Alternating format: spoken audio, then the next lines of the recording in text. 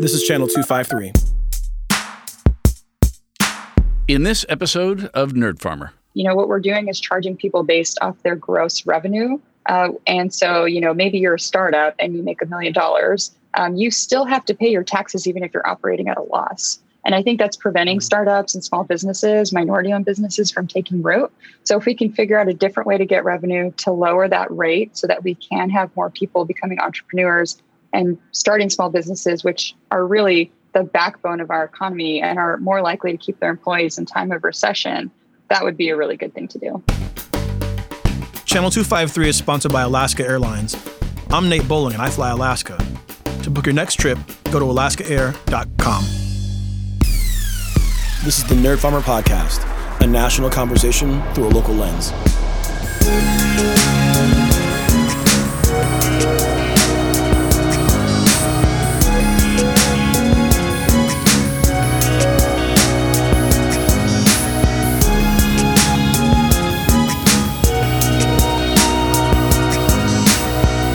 Welcome to the Nerd Farmer Podcast. My name is Nate, and I'm your host, an American teacher abroad. Today is June 16th, and it's basically like my last week of school. I went into my classroom today and cleaned up. It was my first time being in there in 3 months, and I kind of looked around the room at how my classroom looked frozen in ember in March. We had on the whiteboard a list of the candidates who were running for president as of the last day that we were in school, and a dropped out of the race sticker on folks who had dropped out like Cory Booker and Julian Castro. The world has changed a lot since March, and one of the things that I kind of want to flush out today is the way in which I personally, and I feel like a lot of folks are being radicalized by the moment, and the way that the current lineup of Democratic politicians and policymakers in Washington State and elsewhere is not up to the job of the moment. My guest today is Charlotte Mena, and Charlotte is a candidate for the 29th Legislative District in Washington State. And that means she's going to be serving, if elected, South Tacoma, parts of East Tacoma, Parkland. And that district is one of the most racially diverse and also most densely black districts in Washington State, and also is basically at the bottom of every ranking that matters, from health expectancy to voter turnout. I'm thinking about this because this current moment of national ineptness and brokenness is really highlighting to me how important local government is. Essentially, at the national level, there are no ideas and solutions coming. The coronavirus is still in its first wave, essentially, and basically we've all decided to go ollie oxen free and walk back out into public because we got bored in quarantine. There's no real attention span, it seems like, in American politics. And our federal government seems incapable of solving long-term and short-term problems like the coronavirus and, frankly, climate change. And because of all this, I think that local government's more important than ever. But the local government that we have, in many cases, is not up to the task at hand or lacks the vision. In particular, this race matters to me, and I'm going to mention it in the episode because the house that is my home of record, my home in Tacoma that I intend to return to one day, is located in basically East Tacoma and South Tacoma, kind of on the border in a census tract called Hillsdale, but nobody calls it that. It's East Tacoma, basically. When I bought the house in 2011, it was in the 29th and was redistricted out of the 29th in the last round of redistricting. But this show and my passion about local politics is driven in many ways by the events and my living in that neighborhood. And so, given all of that, I really want to have an intentional conversation about getting the right people elected to local office. And so this conversation with Charlotte Mena is going to be about why she believes she's the right person to serve on the 29th and why she thinks that she should replace Steve Kirby, who's the current incumbent. And so you're going to hear two people in this conversation who I think for the most part agree on the issues, have an exchange about the urgency of the moment, the urgency of action. If at the end of this interview, you like what you hear from Charlotte, even if you don't live in the 29th, I'm going to encourage you to go online and make a political contribution to her campaign, because she is fighting against the Washington state political establishment and has her work cut out for her and an uphill slide to elected office. But I have no doubt in my mind that she's the right person for this seat. So with all my yammering and like context and like emotional upsettedness, frankly, at this moment, listen to the damn show. I just want to get right into things. What's your story and why are you running for office right now?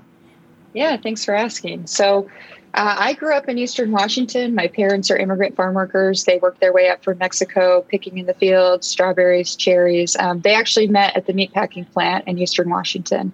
And I didn't learn to speak English until I started school. It was different. I felt like I had to work a lot harder than my peers just to get through high school. But I'm really proud, with a lot of hard work and some critical social supports, that I became the first person in my family to graduate from college. And since then, I've dedicated my career to public service, working in the U.S. Congress, working in the state legislature, for our governor, and now in his cabinet. And, I chose the 29th as a place to really start my life and my family with my partner. And being here, and looking around, I see that there's a lot more that we can be doing. I mean, at the end of the day, we all want quality of life, and there's just too many barriers for people in the 29th to achieve that.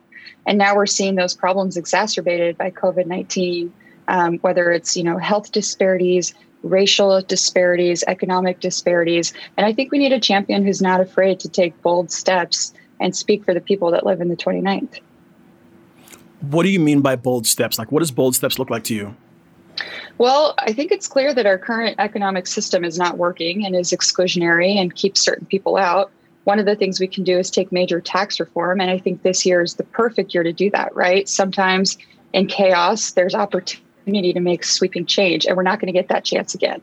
2021 is the year as we're going into major cuts and rebuilding our system in a way that is more equitable. And 2022, it's not going to be there, right? That's an election year for people. So politically speaking, this is the time to do that. And who do we want at the table? Do we want folks that are going to be progressive and advocate for progressive tax reform, who are going to advocate for beefing up our social services, or who are going to be there advocating for business interests? This conversation is important to me for selfish reasons. My address of record back in the U.S. is a house in East Tacoma, and my house was in the 29th until the last round of redistricting when it moved into the 27th. But the students who I taught in Tacoma largely lived in the 29th. I wonder, I'm sitting here thinking about this, and my listener is more informed than the typical person about politics, but maybe doesn't know all the geography of the 29th. If you're elected to the 29th, who will you be serving? Like, what's the geography of that district and who lives there? Yeah, so it includes South Tacoma, Parkland, Spanaway, and East Lakewood. And it's an incredibly racially diverse district by Washington state standards. So we're almost 50% people of color.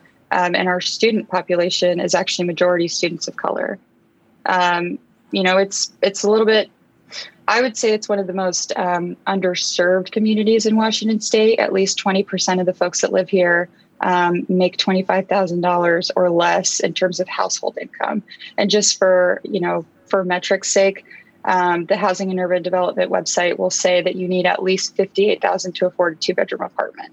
So we're looking at, housing insecurity, food insecurity, difficulties accessing healthcare. We've got 4 school districts that lie, at least partially within the 29th. And most of those school districts are at least 60% or above student body are enrolled in free and reduced lunch. So for Franklin Pierce, it's almost 80%.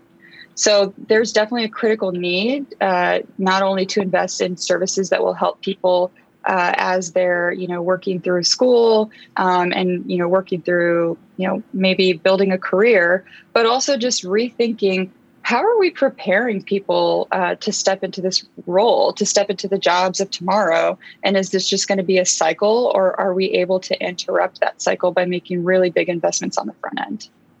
Whether it's like early learning. So for example, right, like early learning, so kids can build like a really big and strong foundation for school. Is it like the Supreme Court has ruled that the state of Washington has fulfilled its obligation to fully and fairly fund basic education, but they simply haven't, right? It's not equitable across the state. And there's a lot more we need to do to close the opportunity gap.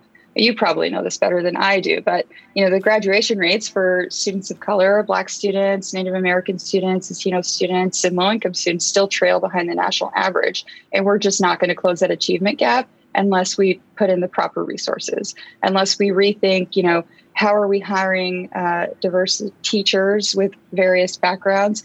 How are we training every single person who works on a school campus to serve every student, regardless of race, background, and gender identity?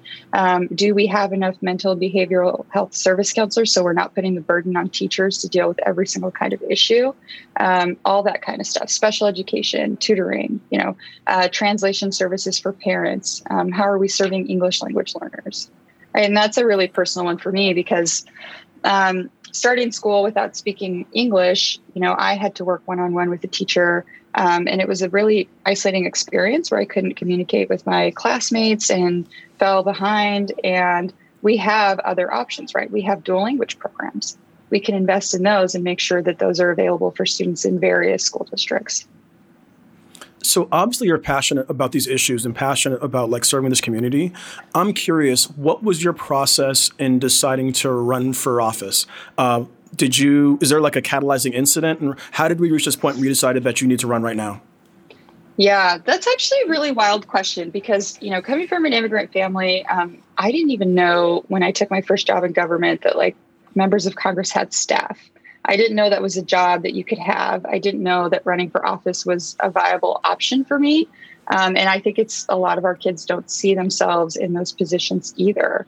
But I think over the course of serving in government for the last 10 years, it's become really apparent that people like us are missing from the conversation, right? So you'll be the only person, I have been the only person in the room when we talk about really important things like, how do we respond to family separation policy? I served as deputy director for Governor Inslee on federal and interstate affairs. And it was, during the year of 2018 when we saw some of the nastiest Trump policies that came about, right? Public charge, family separation, cuts to Title X, nasty environmental rollbacks that are going to create more pollution in communities that can least afford it, like the 29th. So during that time, we're talking about what's the legal strategy? How can we prevent family separation? How many kids are in Washington? Are the parents at the Northwest Detention Center? And I just kind of stopped, and it was a really heavy moment for me thinking about, that could be me, that could be my brother, that could be my cousin. And I just said, wait a minute, first of all, do the DSHS employees that are with them, do they speak Spanish? What if the kids don't feel well? Do we know? And they were like, that's a really great question. We hadn't thought about that. And so when you have an experience like that, it illuminates the need for various voices at the table. And I understand that my experience is not universal, but what I do know is that we need to be there and that I'm going to be the person that makes room for other folks to be there. I think that this moment in time I think it just felt like the right moment because like you say, there's lots of talent in the 29th and there's lots of people that are really well equipped to serve, but there are a few that are willing to take the risk of taking on an incumbent. And so I think, I'm willing. I know that I can do a good job for this district. I think I'm best equipped to serve this district of all the candidates for this moment in time. And I want to take that risk because I want to empower other people to take that risk. And I think we're not going to change the system until we start, taking our shots at it and seeing how far we can go. I'm somebody who enjoys the idea of insurgent runs from the left against establishment candidates. And I think this is the way that we get change. I can't help. We're having this conversation, for the record, on June 16th. And so we're having this conversation in the midst of the wave of protests that are striking the United States in response to police violence and police killings. I can't help but notice that basically every major city that's having a protest has a Democratic mayor and a largely Democratic city council. And so, just because somebody's a Democrat doesn't mean that they're going to save us or intervene in these policies and do the right thing on behalf of justice. Long way of saying that we need better Democrats than Democrats that we have. Longer way of kind of getting to this next idea that, Steve Kirby has been in the Washington State Legislature since 2001. In my various roles as an education advocate, I've met with him and I've lobbied him. Even before he was on the city council, in the legislature, he started on the city council. He might have been on the county council too. Like, I don't have his resume in front of me because I don't care that much. But like, Steve Kirby is a South Tacoma political institution in a way that's even like more so than Clan Lonergan. Sorry, I misspoke there. Why in particular did you decide to run against this incumbent Democrat? And why do you think that it is time for him to be replaced? I think he's taken a lot of votes that are not in line with the values of the district. I think that additionally, it's like you say, it's not just about being a Democrat, right? It's about what kind of Democrat we have is really important. And it's not just about the votes you take and paying lip service to issues or having 100% on the scorecard. It's what are you leading on? What are you actually championing? What in the past 20 years has improved? Have the rates of homelessness improved in the last 10 years, 20 years? No, right? Are our students better off? Are people making more money? Are they making enough? Like, we can look at the data and say, okay, here's what happened under your watch for the last 20 years. And do we want more of the same? Because we're definitely not going to get new results until we elect new leaders, right? We can't do the same thing over and over again and say things are going to be dramatically different. But it also isn't just about votes. I think if there's anything we learned, at least during the Trump administration, and I would say under the Obama administration, it's what you're saying and the culture that you're building really matters, right? Like whether you're saying, you belong here. This is a district. I am a representative that is here for everyone, regardless of, your gender identity, regardless of your sexual orientation, regardless of your immigration status. That matters. And by ignoring these people, I think we're just saying, okay, well, these people who regularly vote are doing fine, so we're doing fine. And that's just not the case, right? The 29th, as you probably know very well, has one of the lowest voter turnouts of any district in the state. And I almost think that's by design, right? Like people will say that we are, disengaged and apathetic. And I don't think that's true. I think what happens when you don't engage people regularly, when you don't have town halls regularly, when you don't send mailers, when you're not out there in the community, is people don't see their government showing up for them. So they think, why would I vote? It's not going to make a difference. And it perpetuates a vicious cycle. So my vision, my dream for this area is that we continue to talk to voters, whether it's election year or not, that we're bringing them resources. Like we say, oh, hey, look, the new Department of Children, Youth, and Families was just built. I'm going to bring them here for a community forum so that you guys know what's available to you, right? That we continue to have community barbecues as soon as we're able to and tell people about the census and why it matters to them. And that we're doing this all the time. Because I think when we put voting power back into the hands of people and we arm them with information, they're going to make choices that are good for them. And it's going to be a totally different place. There's some implied criticism there that I think is valid about engagement. And so you mentioned like the lack of mailing and lack of communication that's come from the incumbent in the office. What is your plan and strategy? You mentioned the barbecues to like engage and foment political activity. Because one of the things as an educator that I see is I see a like adult establishment that says like, kids are apathetic about politics, should care more. Like, why aren't kids engaged in politics? Why don't kids vote? And then I see simultaneously like oceans of children leading protests and coming out and advocating on issues. And then those same folks going, well, not like that. That's not how we want you to engage. And right. So I hear your criticism about Kirby's engagement with the community. I nod and agree. What's your vision for engaging particularly the youth in that district on the issues that you're passionate about? Absolutely. Yeah. Well, I'm actually just very impressed with Generation Z, or the Zoomers, as they call them, right? Like they are taking... They're dope, for real. Yeah, they're dope. Yeah. They are taking matters into their own hands. They're organizing. They are able to build sustained movements. It's incredible. So I think all of this is about meeting people where they are, right? If we want to talk to our seniors, we're going to have to visit the senior centers, and we're going to have to put, our information in the senior newspapers that, Newsweek, so on and so forth.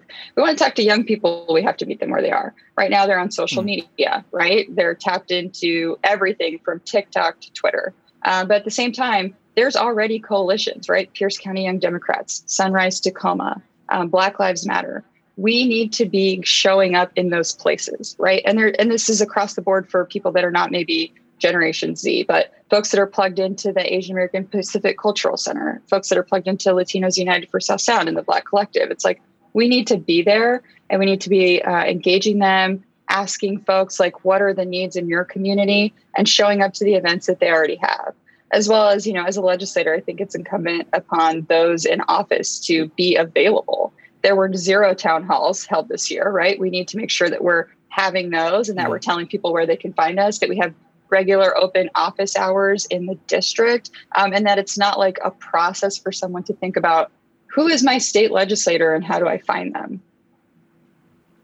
A couple of different times in this conversation, we've touched on the idea there's like different kinds of Democrats. I think we saw that play out a lot through this interminable, still not over election process. Like, Jesus, I cannot believe the election still hasn't happened yet. I feel like we've been doing this since effing 1927. Like, okay, so my frustration aside, I feel, well, actually, let's back up. When I teach about government politics here in UAE, I explain to students that America has a 2-party system, but in actuality, there are more like 5 parties that are kind of exist in 2 systems. So I would say that like within the Republican coalition, there are small government, anti-federalist, traditional, like small c, your uncle, not your uncle or my uncle, but somebody's white uncle conservatives. Yeah. Right? Okay. Yeah. And then there are David Brooks-style country club moderate Republicans that still exist. Charlie Sykes is out there. Alex P. Keaton, George Will. And then there's like the Trumpian, like fascist wing of the party. And so like those 3 constituencies kind of all exist. On the Democratic side, there's an establishment wing, it seems like, an anti-establishment wing, and then somewhere in the middle, like a liberal technocrat wing. So the establishment wing is like the Joe Biden, Pete, Amy Klobuchar wing of the party. The technocratic wing is the I listen to too many podcasts, Ezra Klein, arguably Elizabeth Warren, and Julian Castro wing. Frankly, that's the wing I think I belong to, but that's neither here nor there. And then the anti-establishment wing is like the Sanders AOC wing of the party, if that makes sense. Yeah. So long kind of walkthrough. The Democrats have a establishment wing, a liberal technocrat wing, and a anti-establishment wing that is progressive. And that's 3 wings, by the way. 3 wings you can't fly, but that's bad physics. All that said, into which one of those wings do you think that you belong, and why do you think you belong there? That's a really interesting question. I suppose I would have to, in those categories, align myself with more of the Julian Castros and Elizabeth Warrens. And I'll admit, I voted for Elizabeth Warren in the Washington state primary. But I think that the longer that I'm in this process, the more I get pushed further out into the Sanders, Alexandria Ocasio-Cortez wing. And I think it's because we're not really given an option here, right? Like, I came into this race thinking that we were going to be able to run a fair and positive campaign, and the process was going to just totally work. And I was going to go and compete for endorsements, and everything was going to be, just great. But that's not really how things work, right? There's a system in place to keep those that are already in office in power. And it's built around like everybody supporting each other and maintaining the status quo. And so as we go out and try to compete for endorsements, and then we, hear responses like, well, we were pressured by, the party and the leadership that we better not do this, you start to realize, oh my gosh, like there is wait. Do you want to name names there? I'm just curious on that. We were pressured. I do not. Okay. All right. I do not. Maybe yet. Fair enough. Keep going. Yeah, and so you kind of start to realize, all right, I can't win playing their game, right? And so it kind of starts to take root, right? Where you're like, well, actually, maybe we do need to dismantle the system. Maybe we do need to reconsider how this is working for people of color and young women and young people who want to be in office, who want to be a part of this, right? So I think the more that we see that, the more I start to challenge my own thinking of like what is possible and what is impossible. And a good example of that is, I think prior when I would hear Medicare for all, I was very confused by the concept of that, because Medicare is not Medicaid, right? Medicare is a program for people over the age of 65 and is not nearly as inclusive as the Medicare plans that we hear now, where it's, like vision and dental and just fully comprehensive coverage, reproductive health care. And so I'm just thinking, how can we do that? How could we even come up with the money? How could we fundamentally restructure what we're doing? And where would be the political will when we can't even get enough votes to turn the lights on in Congress, right? So you're thinking about that. And then as I'm reevaluating, you kind of think, why shouldn't we be shooting for the thing that we actually want and moving the needle that way? And why shouldn't that be our starting point? And why can't we continue to take steps to get there and see what will happen when the next wave of leadership comes into office? What will Washington state look like in 5 years when folks that have lived through those difficulties are then at the table and able to make decisions? There's a whole podcast conversation to be had, and maybe I'll have you back about how the particular brand of Trumpian shit are radicalizing an entire generation of activists and people. Yeah. And I nod my head at what you say. It's interesting. So I'm here in the Arabian Gulf in UAE, and they've had universal health care since the 1970s. And so sometimes stepping outside of where you are allows you to see something different for what's possible. And one of the things that I am pretty sure about is that my mind has changed on Medicare for All and on Universal Basic Income, UBI, by being here. Because if we have, this is a different podcast episode I'm having in my head right now, but if we're going to have the economy that we have right now and we're not going to have a safety net, we're going to have premature death. And literally the only way to avoid premature death is to make sure people are provided for. And the current Democratic establishment is not advocating for that set of policies. And I think a big chunk of that is that they're dependent on the votes of older folks who have UBI through Social Security and have healthcare through Medicare. And so if we can provide those things to the elderly, we can provide them to the young, is kind of where I'm going with that. Yeah. All right. Agree. I want to take a break here. And then when we come back, I'm going to tick through some issues that are on my mind at the moment. And also, in particular, I want to get your thoughts on racial equity and environmental justice work. We'll be back. Hi, I'm Melanie Denise Cunningham, your 253 Peace Queen. And I'm Audrey Cunningham. And we're the hosts of the Channel 253 podcast, What Say You? This episode of Channel 253 is sponsored by PeaceWorks United and the Greater Tacoma Community Foundation. And we're here to remind you that the 2020 census is underway and that you, yes, you, must participate. That's right. I know people can get nervous when someone from the government shows up with a clipboard. But here's the truth. Participating in the census will help us get our fair share of representatives to Congress, and it will also get more federal funds to our community that we can use on urgent matters, like community policing, for instance, and many other things. You don't have to be a voter. You don't have to be a citizen even. In terms of the census, you count. Everyone counts. But you won't count unless you participate. Please take the time. Answer the questions. 10 questions, 10 minutes. Show up for your community. If you haven't completed the census form at this time, please visit census.gov to find out what you need to do now.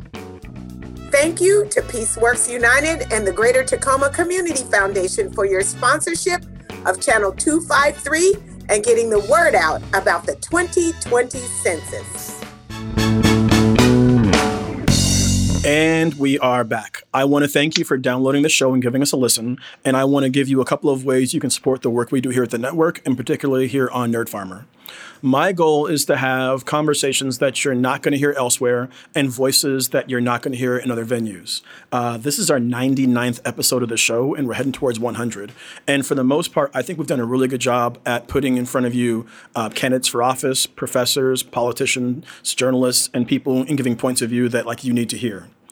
If you enjoy the show and enjoy the work we're doing, there are two things you can do to help. One, sign up for a membership. Go to channel253.com/membership. It is $4 a month or $40 a year, and your dollars help us do this work. The other thing you can do is go on iTunes, not iTunes, Apple Podcasts nowadays. Go on Apple Podcasts and write a review for the show. The vast majority of the folks that download the show download it from Apple Podcasts. And if you write a review, it helps people find the show. I know it's cliche. Every host says it, but we say it because it works. The other thing I want to put out for you right now is that I just finished reading Know My Name by Chanel Miller, and it's our current Nerd Farm Reads book club.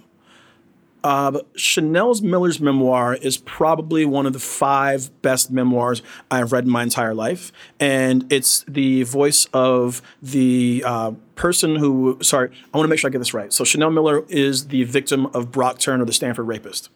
And in the book, she's claiming her identity as a sexual assault survivor and also putting on trial society in the way that we treat victims of sexual assault. For me as a male to read this book has been revelatory about the uncomfortableness that women often have walking around in society. And this book deserves your attention. If you have not read the book yet, I'm going to encourage you, go to King's Books or online from King's Books and tweet about your reading of the book using hashtag NerdFarmReads. We're going to record our conversation about this book about 2 weeks from the day this episode comes out. So if you're reading right now, finish reading. And if you want to read, you have 2 weeks to read. All right. Let's get back to this conversation. One reason that I am excited about your campaign is that we have an opportunity to take the 29th Legislative District from 2018 to now, from being David Sawyer, whose story is known and has been talked about plenty on this network, and Steve Kirby, to you and Melanie Morgan. That's transformational change. Like that is like what the community needs. In particular, though, I want to know, or I want to hear you kind of talk about what in particular are you going to bring to the table that's different than Steve is bringing around issues of racial justice and issues of, well, let's start with that, with racial justice. Let's start with that. What will we get differently from you that we're getting from Steve? Yeah, well, I think we all understand that race plays a role in determining our education outcomes, our health outcomes, our ability to buy a home. I mean, really across the board, right? This is a factor in outcomes for various aspects of our life. And I think that's been largely ignored, right? So I think having someone who understands that and is willing to elevate the voices of those that are at the center of these issues, including police violence, is going to make a really big difference. A lot of times, we've been talking about these issues for a really long time. We've been screaming about these issues, and they were very easily ignored. We are living a moment, a movement in time where we cannot be ignored, right? We have people that are completely organized, that are going out every single day, almost every single day, at least throughout the Seattle-Tacoma area, and are demanding justice and change. And that cannot be ignored. So when we've been talking about racial disparities and health disparities, they're playing out in real time due to the COVID crisis, due to the economic fallout, and we're seeing it now in these marches. I think we need to galvanize this moment to change course. And I think having someone there who understands how these are factors in our everyday lives to make space for people to come in and tell their stories and to really push their agenda is going to make a really big difference in 2021.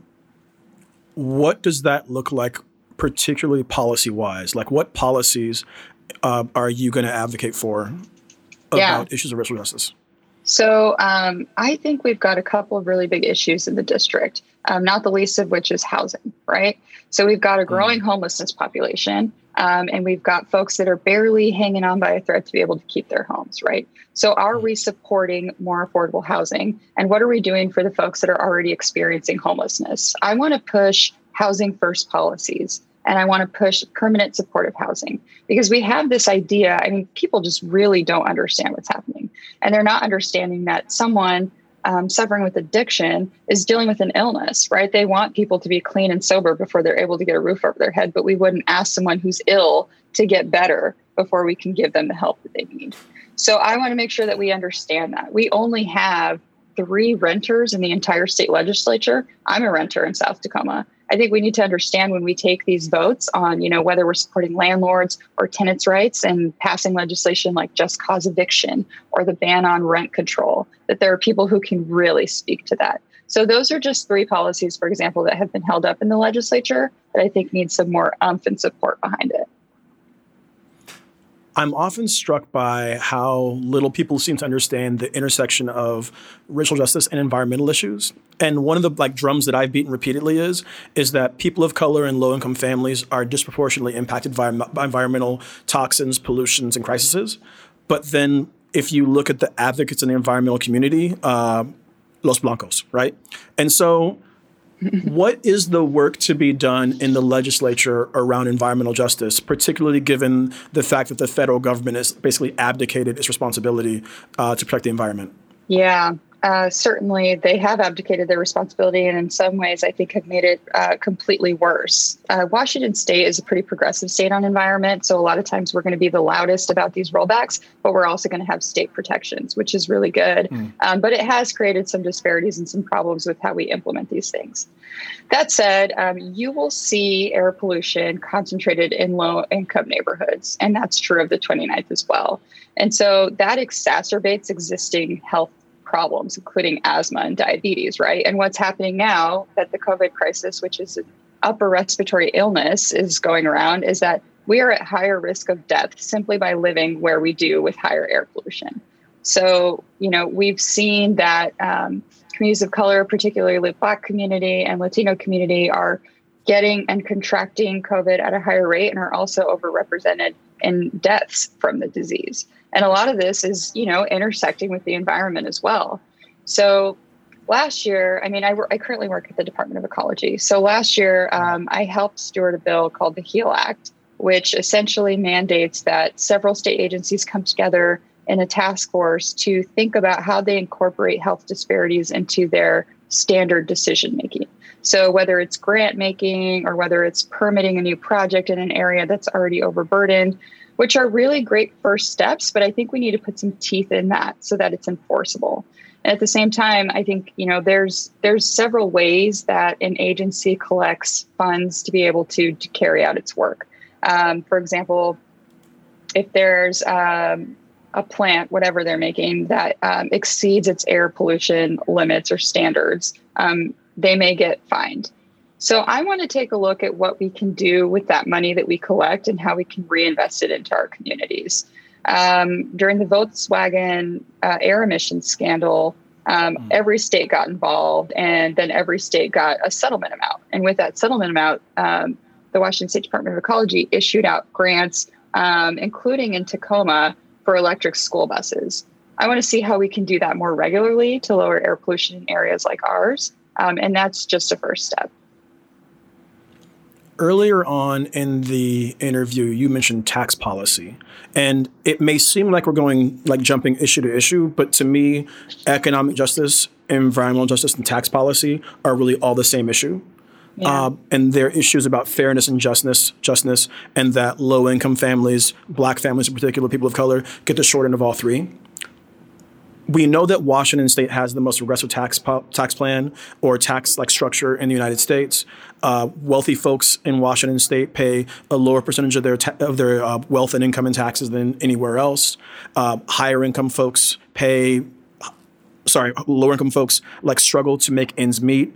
Effing Idaho has an income tax. And I've read in other places that if Washington State had Idaho's tax structure, just all that being said, we know it's unjust. What are you bringing to the table on tax policy? Yeah, well, there's two routes, right? I think the ultimate goal that we want is a progressive income tax, right? There's no other way around it to make sure that people are paying the appropriate amount. That, as you know, requires a 2/3 majority vote to amend the Constitution, the Washington State Constitution, to be able to implement that. So we can keep working at that, and we can try to elect leaders that are willing to do the right thing. But in the meantime, we're going to have to make changes because we can't continue down this road, right? So I want to support a capital gains tax, a capital gains excise tax, which basically means that, if you make profit off of something that you sell over a certain amount, and I think there's been different numbers thrown around the state legislature, whether it's 500,000, 250,000, so on, the state gets a percentage of that. I think we also have the ability to implement a 1% income tax across the board per the case that was settled. I think that we can do a 1% income tax across the board and use that to buy down the sales tax rate so that folks are paying something a little bit more evenly. So those are things, like I said, that we're probably going to have the opportunity to do this year. And think about, how are we structuring B&O taxes? Are we, B&O taxes, I think people are often up in arms about these are really regressive and like we've got all these tax loopholes. But at the same time, what we're doing is charging people based off their gross revenue. And so, maybe you're a startup and you make $1 million. You still have to pay your taxes even if you're operating at a loss. And I think that's preventing startups and small businesses, minority-owned businesses from taking root. So if we can figure out a different way to get revenue to lower that rate so that we can have more people becoming entrepreneurs and starting small businesses, which are really the backbone of our economy and are more likely to keep their employees in time of recession, that would be a really good thing to do. I can't help but notice you mentioned capital gains taxes. And listeners to this show who've been with us for a while know that Speaker Jenkins is actually the guest or the person who's appeared on the show the most number of times. She's an advocate for capital gains. I'm wondering, what is your relationship with Speaker Jenkins, and has she endorsed your campaign? We've met before at events, women's events, sort of political events around. We don't know each other very well. When I worked in the state legislature, I worked on the Senate side. So a majority of my relationships are with the senators there.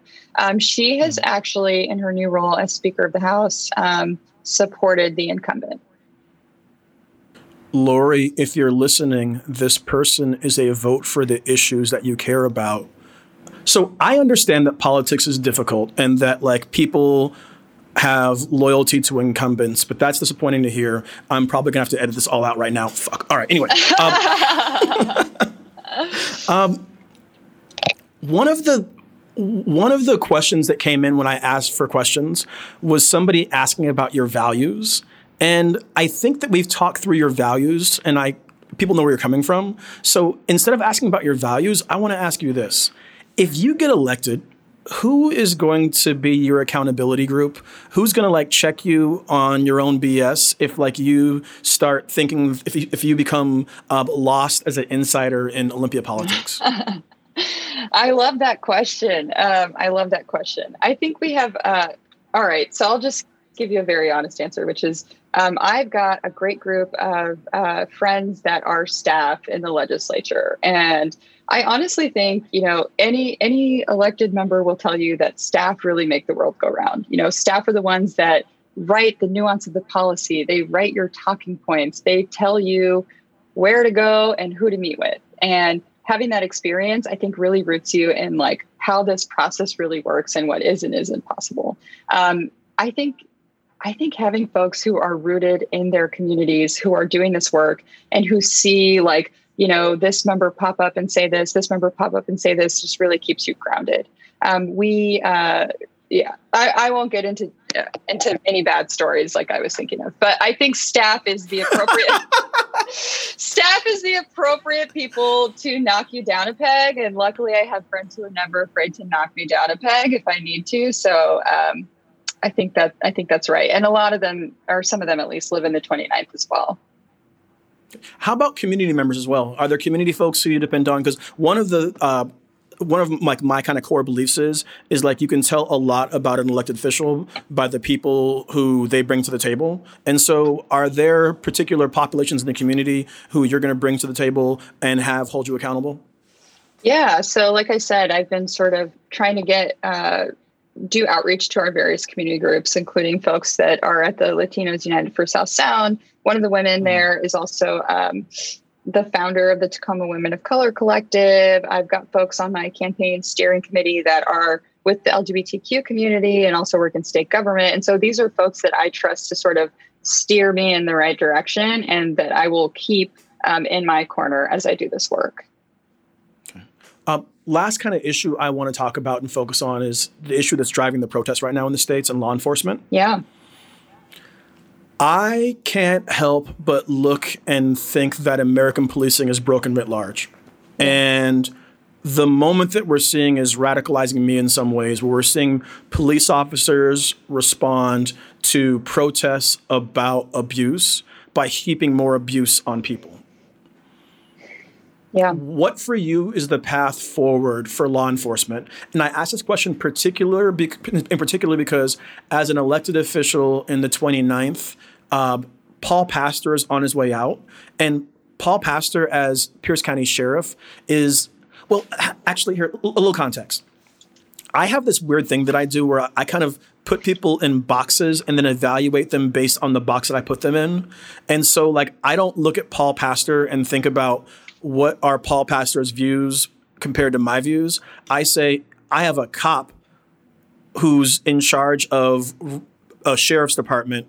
Given how awful law enforcement policy tends to be, where is this person in comparison to like where I expect them to be? And so like Paul Pastor is a best case scenario, I want to say, for a sheriff of a law enforcement agency, and whoever replaces him is going to be worse than he is, I think. Similarly, I look at somebody like, what's the example I want to use? I think about like Anders Ibsen. So like Anders was, in hindsight, I was wrong about Anders twice. Anders is far more a progressive of a person than you would expect to come out of North Tacoma otherwise. And so in his policy execution and policy advocacy from the city council, he was like a check bonus from like where I expected him to be. I'm asking this because I'm thinking about law enforcement. I'm thinking about the work that needs to be done. I'm thinking about the kind of votes in the legislature. What are your thoughts about how we proceed as a state? Like we already have initiatives in place. We already have, I feel like a critical mass of protests, but I don't feel like police are changing their practices at all. Yeah, I feel the same way. And like you, I think that, my thinking on this was a little bit more leaning towards police reform, radical police reform. And as I've seen the process play out, I do feel like I'm becoming more radicalized and interested in the idea of defund. And it's kind of in line with what we talked about with Medicare for All, where you hear a phrase like defund the police and you think like, wait a minute, what does that mean? How is that even possible? How can our society continue? No one will ever go for that.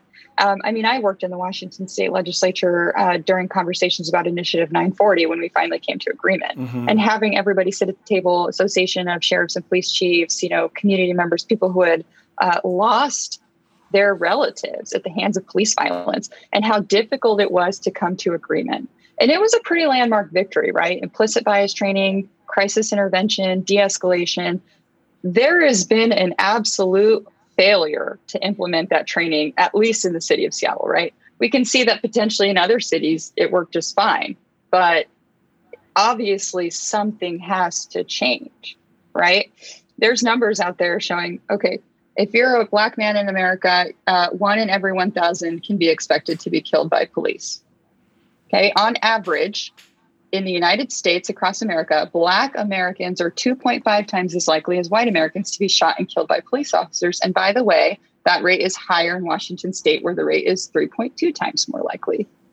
So we're talking about reforms and we're not seeing results.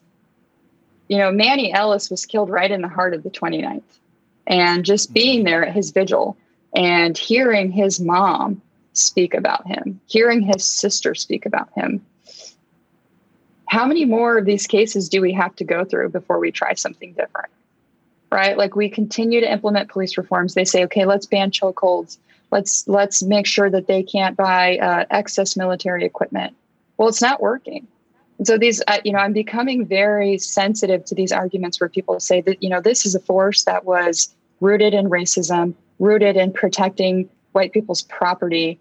And it's very hard to make culture change. It's very hard to root out something that is at the core of the institution. So I think all options are on the table. We are heading into a session where we do need to make budget cuts. However, I don't want to get ahead of the Black community in my district, right? So I want to hear from folks here who are at the center of this to tell me, what is the preferred option? And I will be right there with you shouldering that change. I want to just thank you for coming on this morning, for you, evening, for me, being really thoughtful about this. We like to end the show with a thing called the wind down. And so the wind down's an opportunity for you to tune the audience or turn the audience onto a voice that they should be paying attention to. It could be an author, it could be a speaker, it could be like you're just bumping some album right now to death. Who or what is one thing that other folks should be listening to? Yeah, thanks for that question. I kind of want to make a shout out to our teachers here in Tacoma who led a strike yesterday in a march for reform to benefit students of color. And I think right now is an important time that we're listening to our teachers. I mean, they're there every single day with these students and are calling for a repeal of zero tolerance policies that are perpetuating the school to prison pipeline. I think right now when we have folks that are being activists who are not normally in this position, those are the folks that I want to be listening to, people that are on the ground doing this work every single day. Charlotte, I want to thank you again for coming on the show. If people want to follow you on the socials, where should they look? I'm on all the socials. You can find me on Facebook and Twitter at Elect Charlotte. We've got a Spanish Facebook page as well as an English Facebook page. We're also on Instagram at Elect Charlotte. Thank you so much for coming on. Thank you for having me. Wakanda forever, y'all. Wash your damn hands. Channel 253 is sponsored by Alaska Airlines. I'm Nate Bowling, and I fly Alaska. To book your next trip, go to alaskaair.com. He has an expression when you talk to him, like one-on-one, that like he enjoys the smell of his own farts. Yeah. Like, honestly. Yeah, he was young. So. He didn't know what he was doing, and he was a little asshole. LOL. But I'll just let that go. You don't need to address that, Charlotte. Yeah, I think we just found the blooper, by the way. She's raising her glasses and wiping her eyes. Nerd Farmer is part of the Channel 253 podcast network. Check out our other shows. Interchangeable White Ladies, Give Me the Mic, We Are Tacoma, Move to Tacoma, Taco Man, Flounders B-Team, Crossing Division, Citizen Tacoma, and What Say You? This is Channel 253.